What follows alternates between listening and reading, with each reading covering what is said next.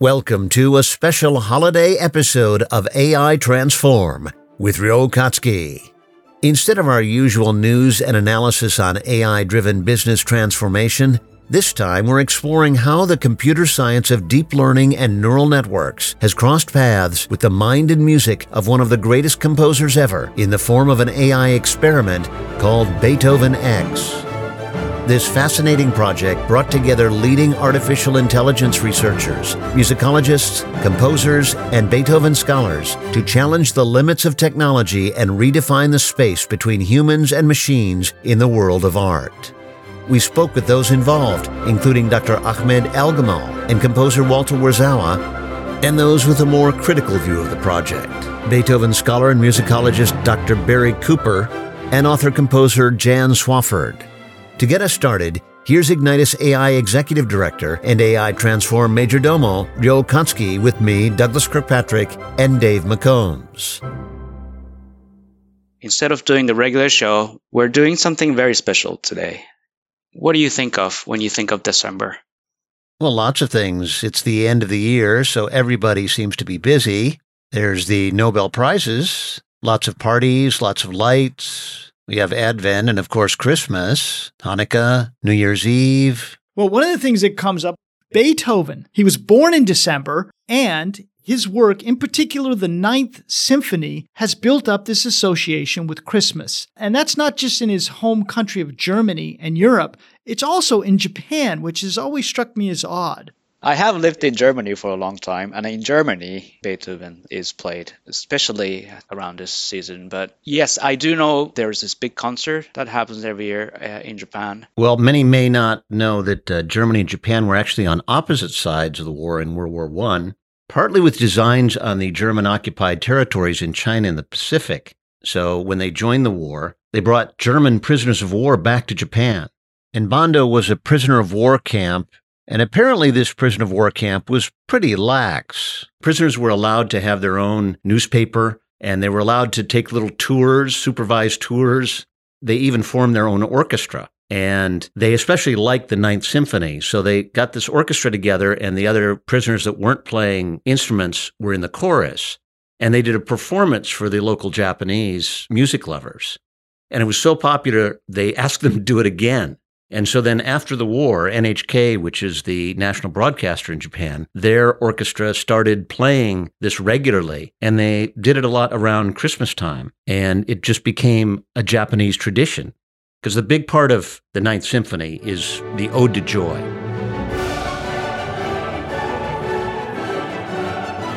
which is adapted from Schiller's poem. That's the fourth movement of the Ninth Symphony.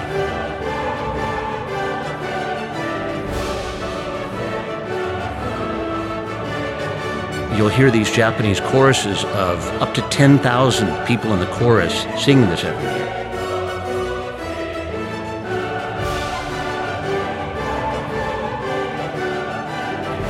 In Germany, they often perform the ninth on New Year's Eve, and they time it so that the fourth movement, with the Ode to Joy, comes just after midnight, bringing in the new year.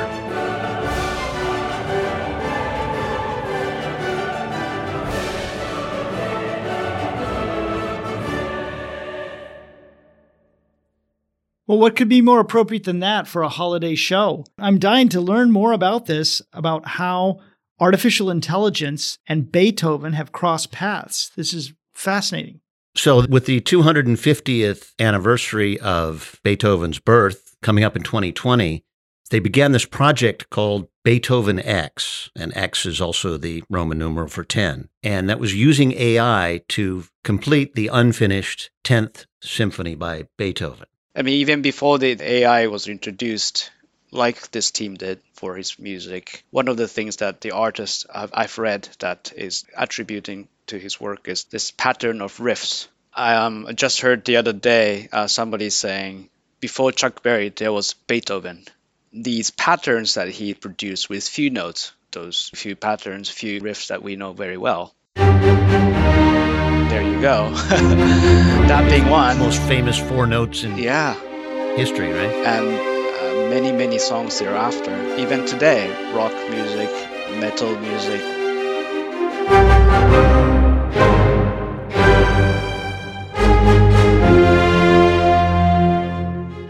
there's always these riffs playing in the background. There are some interesting issues that come to mind. What about the egos and territoriality of man and machine? Some relatively recent history, 1997, IBM's Deep Blue defeats world chess champion Garry Kasparov. 2011, IBM's Watson defeats the Jeopardy champions, showing it can outdo them in human knowledge and wordplay and nuances of language. In 2016, you had AlphaGo defeating the 18-time world Go champion. So, with Beethoven X, would AI be taking one more step in making the human mind redundant or superfluous? And should we worry? This idea of territoriality is very important and interesting when you take someone like Beethoven who's been studied. I mean, Dr. Cooper has written 8 books about Beethoven. So it's a subject that's been studied at length and in depth. So you do have people making a lot of claims to understand what he was about and what he might have done and what he might not have done. Well, a project like this could be very challenging. The power of AI to identify pattern is very, very well known, and we've been talking about this in the show quite a lot. But to apply AI for creativity, creative art like this, can this be successful? But also about this project, I wonder what were their goals and did they succeed? Do they feel like they succeeded?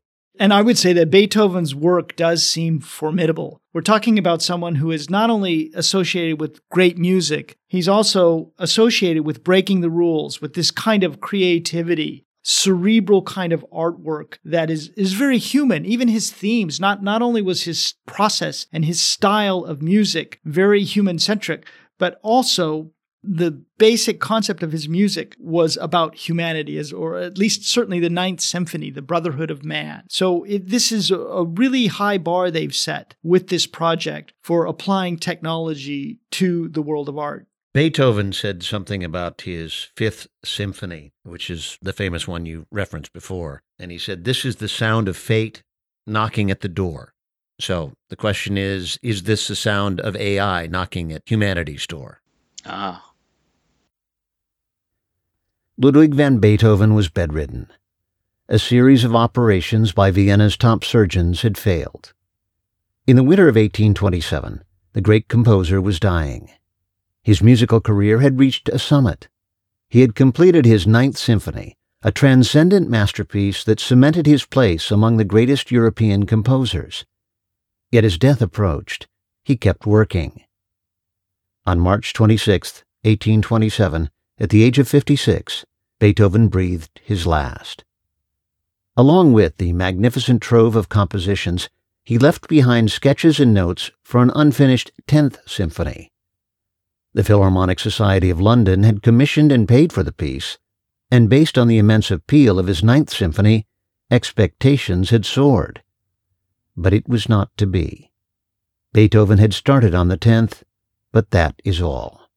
The Philharmonic Society would have to live without Beethoven's 10th Symphony.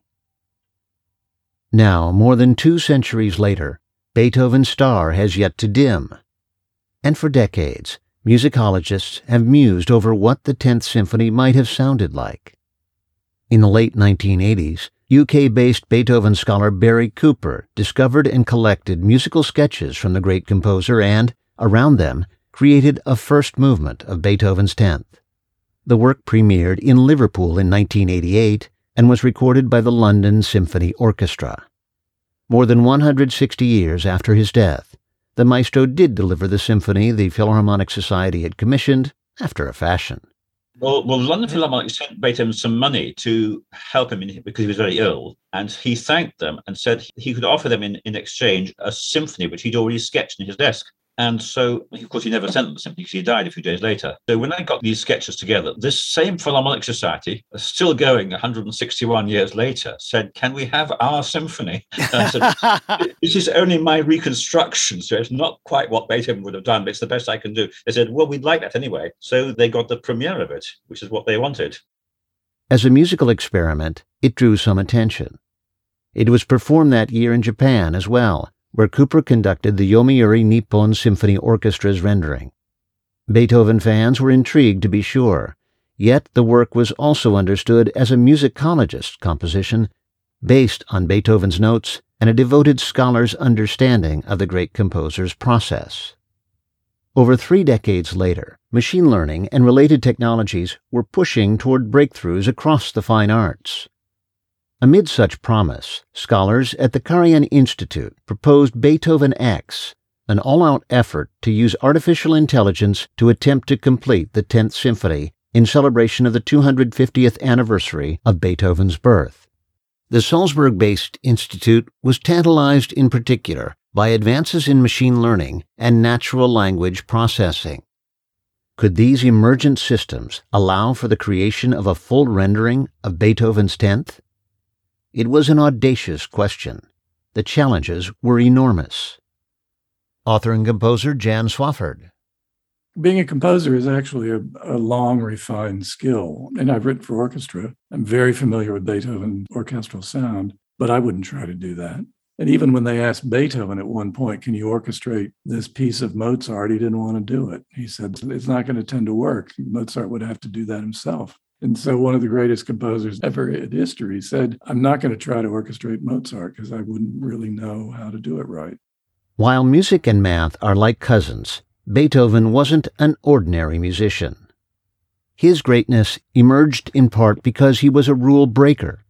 His boldness redefined the possibilities for music in the minds of Europeans. It's an appreciation now shared across the planet. So how then can technology that predicts future patterns based on the past predict the unexpected?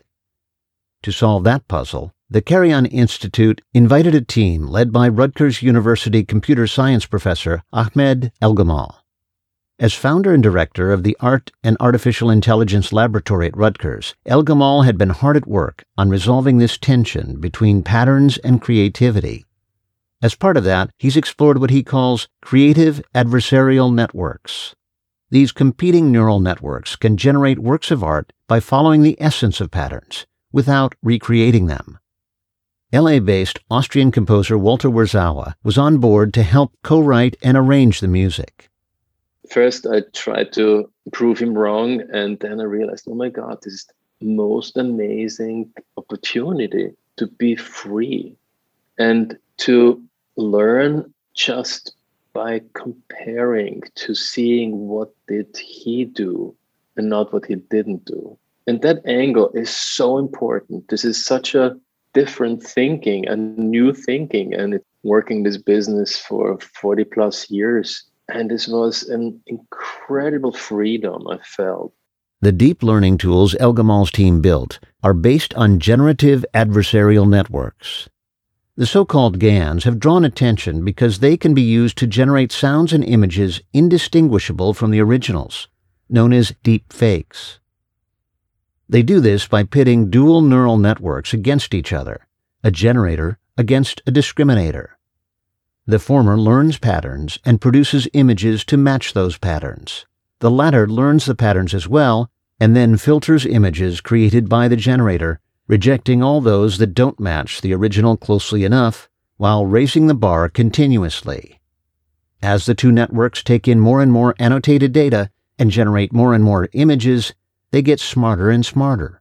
Eventually, the generator learns to produce images indistinguishable from the originals. The beauty now of our tool, of my partner AI, is that Ahmed convinced me, and I was just so stuck in that old paradigm.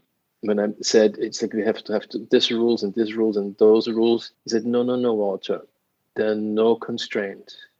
I said, how can you do this? It's like music is rules. I said, no, it is that we have a corpus, meaning the corpus is what we teach the AI, the material we give. The AI is basically, can almost compare the AI to a child. It's learning. It's that machine learning process is it really remembers and learns whatever you give it. So this corpus was this bucket of Beethoven music and any music which influenced Beethoven. But a deepfake is almost the opposite of what an artist sets out to produce, an original work that transcends what already exists. Elgamal's answer is to add yet another layer in the neural network that rejects images that are either too similar or too different. Before getting involved in the Beethoven project, He'd already trained an AI creative adversarial network on 80,000 images of the greatest works from art history, from Michelangelo to Kandinsky and even Warhol. One of the works generated by the network was featured in HBO's comedy series Silicon Valley. The abstract piece hangs on the wall of a venture capitalist and is described as the first work of art made by AI to be sold at Sotheby's. That was fantasy, of course, but Elgamal has gone far with efforts to generate visual art using AI. Check the show notes for links to more on those projects. You can even try some of them for yourself at Elgamal's Playform.io website.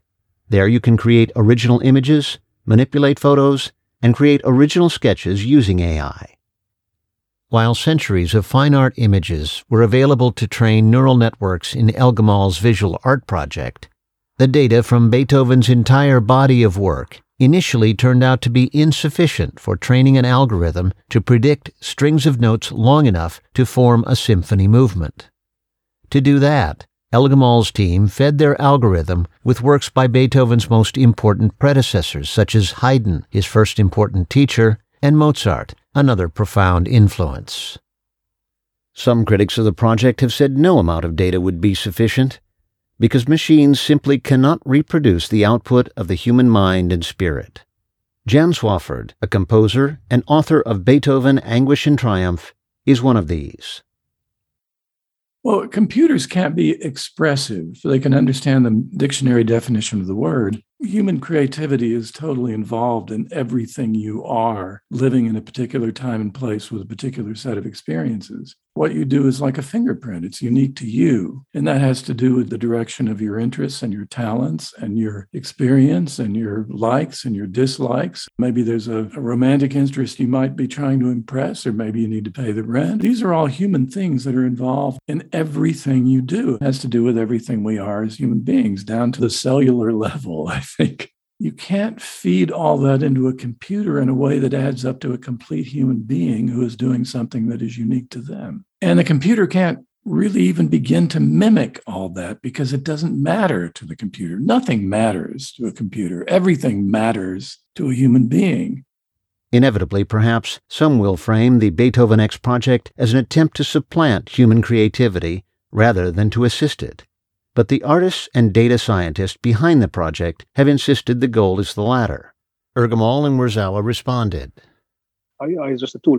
So the composer has to come and has a vision of what Beethoven would do with these sketches. Those critics would say the AI was never lovesick. The AI was never drunk. Then I'm thinking, is this really the important essence of Beethoven? Is this what I want to focus on? Or is it the emotion he put through his brain into the feather quill he held onto paper? And where does the emotion really start?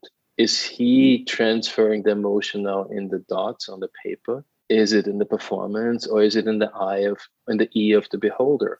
So in that sense, the AI, our partner, our tool, is the only way to analyze Beethoven from a neutral way. Because the AI didn't have that love sickness and the drunkenness, and that neutral perspective, taking it in for what it is and what we think it could be, should be, was such an important process. And this is where the AI really is needed and was needed.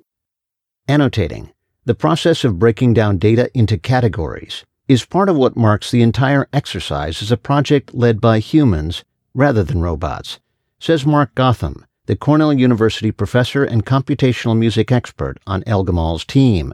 In a presentation at the Karajan Institute, Gotham said the annotation work is all the result of human decisions. Such decisions were also familiar to Harvard University musicologist Robert Levin, who previously completed unfinished 18th century works by Mozart and Bach. While those efforts didn't require data annotation, they did call on Levin to break down the patterns in each of the composer's works and create a mental template for reproducing their style. The Beethoven X project is perhaps the most interesting AI project in music currently, but the broader challenge of using AI for music is widespread. Almost a decade ago, David Cope of the University of Santa Cruz launched Experiments in Musical Intelligence, which used elements of AI to generate musical compositions. One such effort is called Zodiac, and includes computer-generated works patterned on Vivaldi and, naturally, Beethoven. They're fun, but not something you'd easily mistake for masterpieces created by the maestros themselves. This new genre, AI music, even has its own awards program in the form of the AI Song Contest, won in 2021 by Listen to Your Body Choir by the interestingly named M.O.G.I.I.7.E.D. Chinese electronics maker Huawei collaborated with composer Louis Cantor to use AI to complete Schubert's unfinished symphony. And for people who want to try this on their own, Amazon has introduced Deep Composer through its Amazon Web Services business. Users can tap the e-commerce giant's powerful AI setup to generate endless music based on melodies they input. Find links in the show notes. And yet, the Beethoven X project stands out. It's as daring as it is important.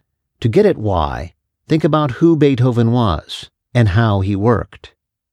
He began to go deaf before his 30th birthday.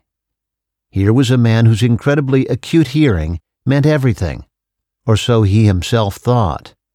Yet what his achievements show, and this AI project highlights, is that the engine of his creativity was not great skill or perfect pitch. It was Beethoven's uniquely gifted mind. In 1802, with full deafness approaching, Beethoven wrote a letter, now known as the Heiligenstadt Testament. In it, he describes his anguish at losing his hearing. He feels humiliated by this handicap, and yet, as we know, his greatest works were produced after the onset of deafness. He'd been blessed with absolutely perfect pitch, at a level known to very few. But even after losing his physical ability to recognize any pitch, he was able to imagine the same notes.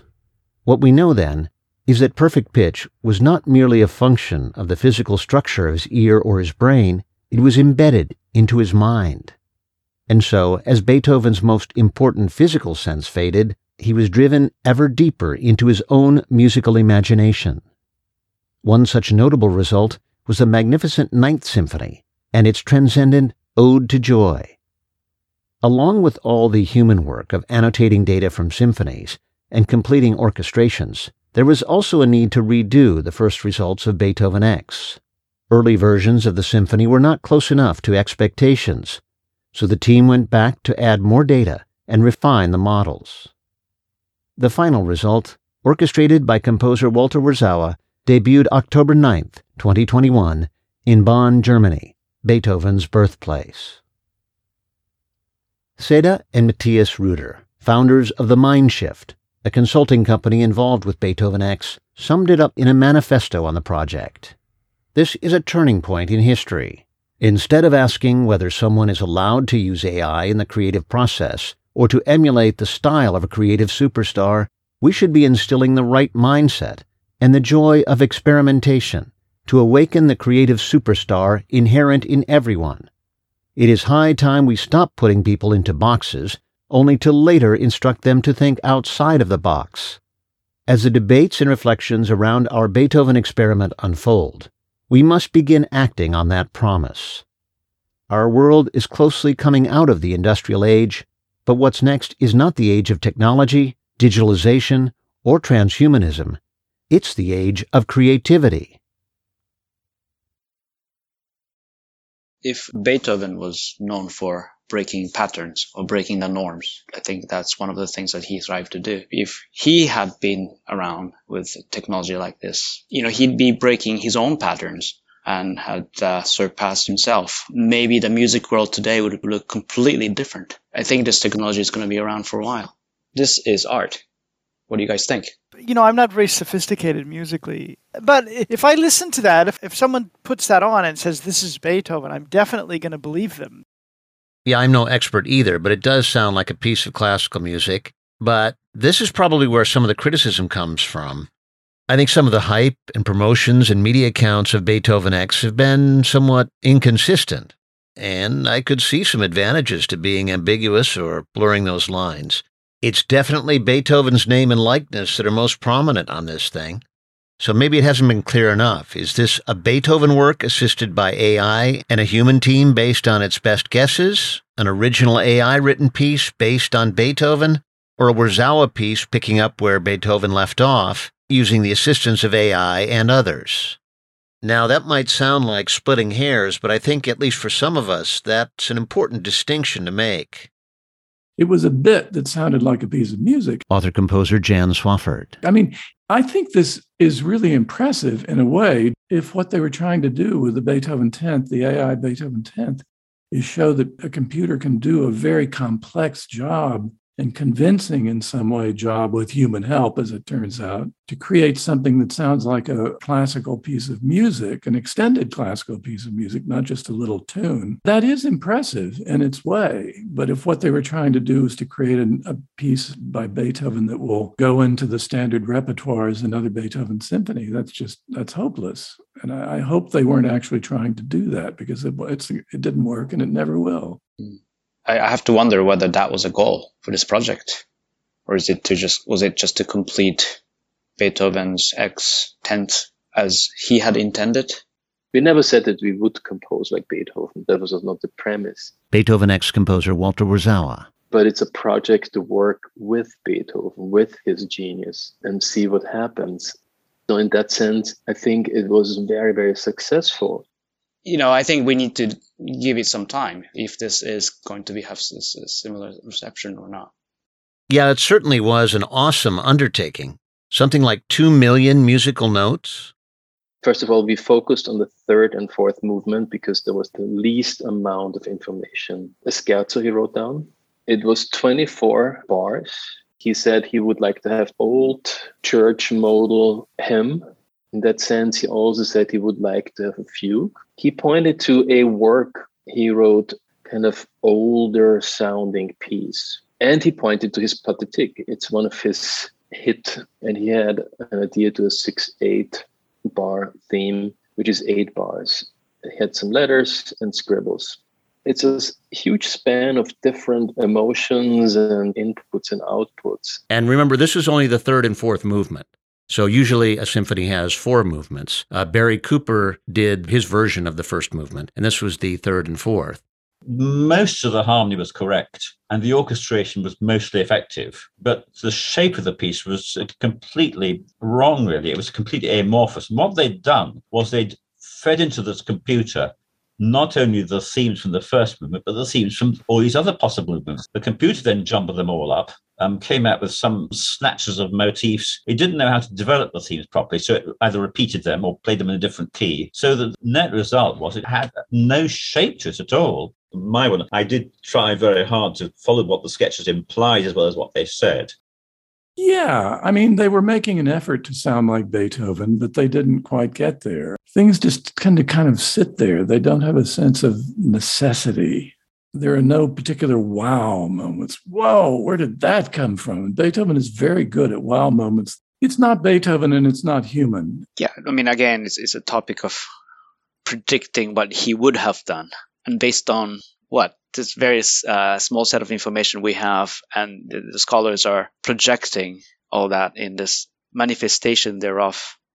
I picked and put something together, arranged it quickly for string quartet. And we asked the journalists to raise their hand when they think it turned from the original Beethoven motive into AI and what we are doing. So it's interesting that, nobody figured it out. And there were music critics in there as well. It might work for non-musicians, but for musicians and musically sensitive people, I don't believe it'll ever work. And even if it did, it wouldn't matter. It would matter once. And after that, you don't care. But then 99% of the audience is not professionally trained in music when they listen to. And we write and produce for the person next door. We don't write only for the academic. A music critic came in when it was performed with the real orchestra and said, you guys, that's a cheap rip-off of the Fifth Symphony, and pointed to that theme. It's kind of an inverse of the Fifth Symphony, and saying, I have to admit, this is not the theme I wrote or the AI wrote. This is the theme but he wrote that, and it's his music, and it's originally him in his handwriting, which was a little bit embarrassing for the critic. Yeah, I wasn't surprised to find that Dr. Cooper didn't find the recreation totally convincing. Even with all the human intervention in this project in the form of annotating the symphony data, building the orchestration, it's still hard to believe that a score written essentially by pattern recognition and a generation algorithm can achieve the greatness of a 1 in a billion mind like Beethoven's. You know, we should probably point out that in his own way, Beethoven was not only the rock star of his day, he was also an innovator or kind of disruptor in the music business. And I don't just mean by adding a chorus to the Ninth Symphony or that the first professional orchestras had to be formed to play his works because they were so involved. He was an early adopter of the extended modern piano keyboard, which helped him compose for more instruments and also write more intricate music for the piano as well. And because of his deafness, he transitioned from performer, which is how people usually made their living in music, to composer. And changes in copyright protection and technology in music publishing meant he understood he could support himself this way. There has been times when the craft of artists is one of the last thing that would be replaced by the machines. I would go with that. I would vote with that for sure. I think the world of art would be one of the last bastions of full human control. Partly because people are interested in art, in no small part because they're interested in artists. You have persona. Wherever you have creators, people who create things, their persona generates interest. You know, we don't just want to listen to a Bruce Springsteen song. We want to hear Bruce perform it. We want to put it into the context of his other songs that he's performed. We want to understand it in a sense that we understand what he intended it to mean. What he intended subjectively. Yeah. And computers are very good, we know, at doing objectively verifiable facts, but doing things that are subjectively true. Well, I think that comes down to how we appreciate art. We appreciate art for what it is, but also for where it's come from, the story behind it, the explanation, the backdrop. We're very interested in that.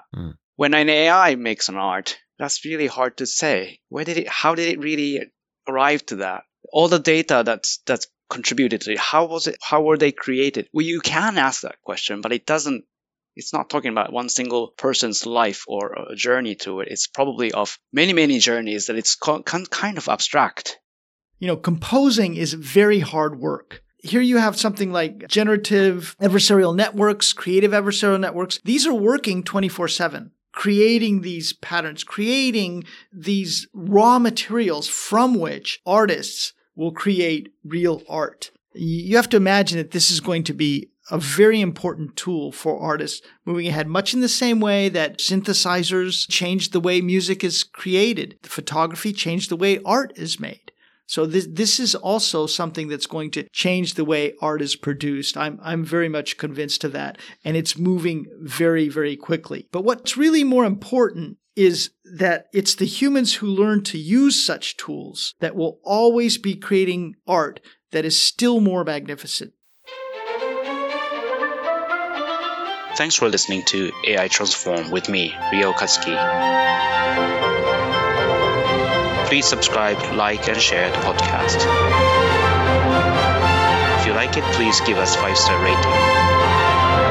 Send us any questions or comments to podcast@ignitus.ai. That's podcast@ignitus.ai. Now, it wasn't the first time that they've used AI for composing music. No, far from it. Numerous organizations are doing this. It's really blossoming now. There are dozens of projects that we were able to find out about in the process of researching the show.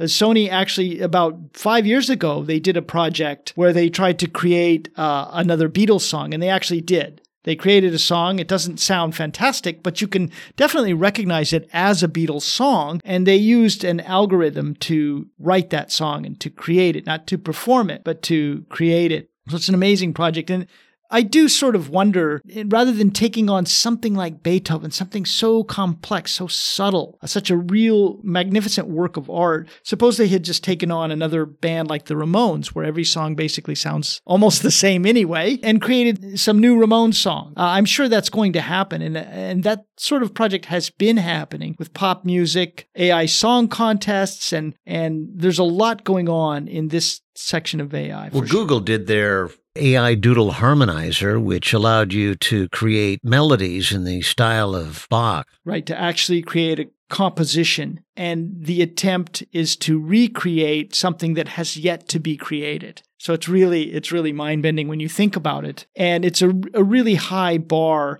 to test what are the outer limits of this kind of technology as to how it can be applied in the world of art.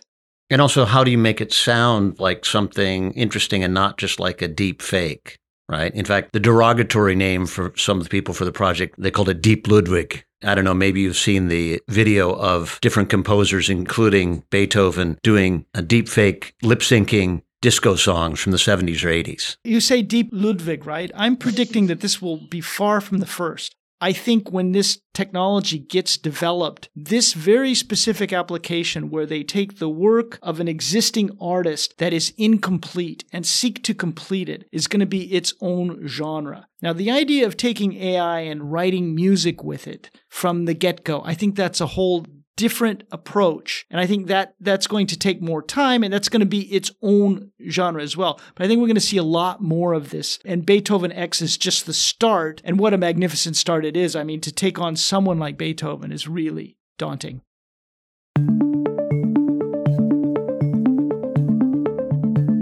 What data do you want for your business? And if you had that data, how would you transform your operation?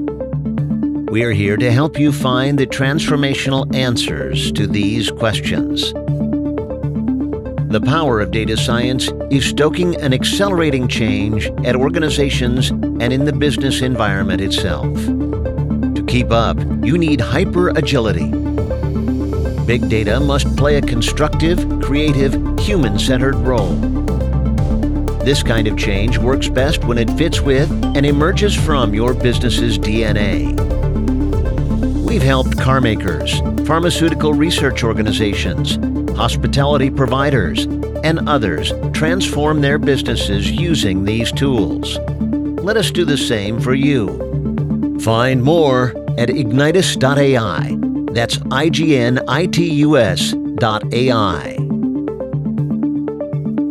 Transform AI with Ryo Katsuki is brought to you by Ignitus AI, a technology consulting firm that delivers digital transformation.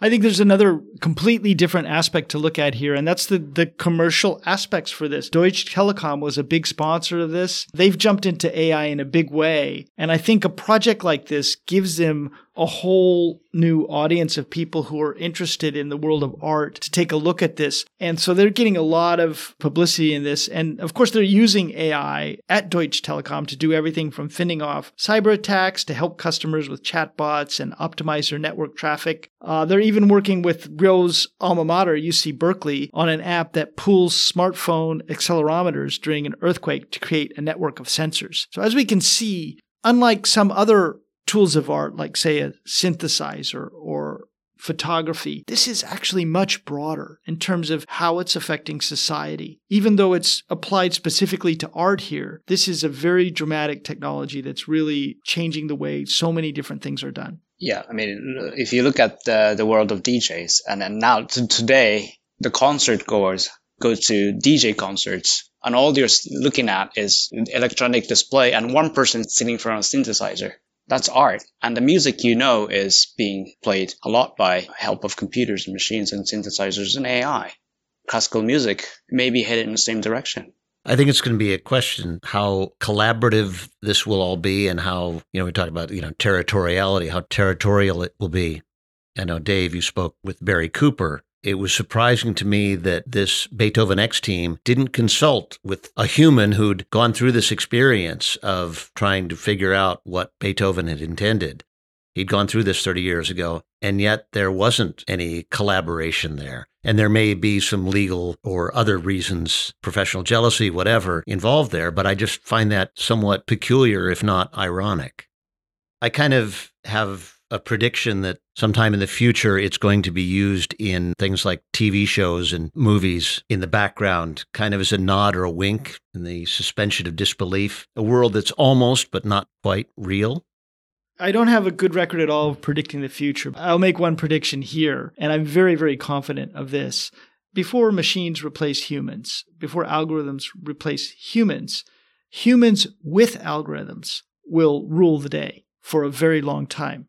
It's not robots versus humans. It's not algorithms versus humans. It's humans with algorithms versus humans without algorithms. That is where the competition is. And I have to think that humans with algorithms are going to be stronger and going to win out in that competition in almost every case. That is something a lot of us think about. There are many, many places where data and machine learning can be applied to. In business, we do already, and we talk about that a lot in the show. It's certainly applicable in music and art, specifically, as we learned today, in exploring different and unexpected patterns, ways beyond human capacity, I suppose. Why not use this kind of technology? And so long as you're doing it with a human touch, with human choices, and certainly in the way they achieved this Beethoven 10 project, I think the credit will always go with the producer of such projects, not necessarily the AI or the machines. They are the tools and the means to explore. Obviously, the human here, the producer, composer, has to direct which areas to explore more and which areas to explore less. Those are all human decisions and artist decisions.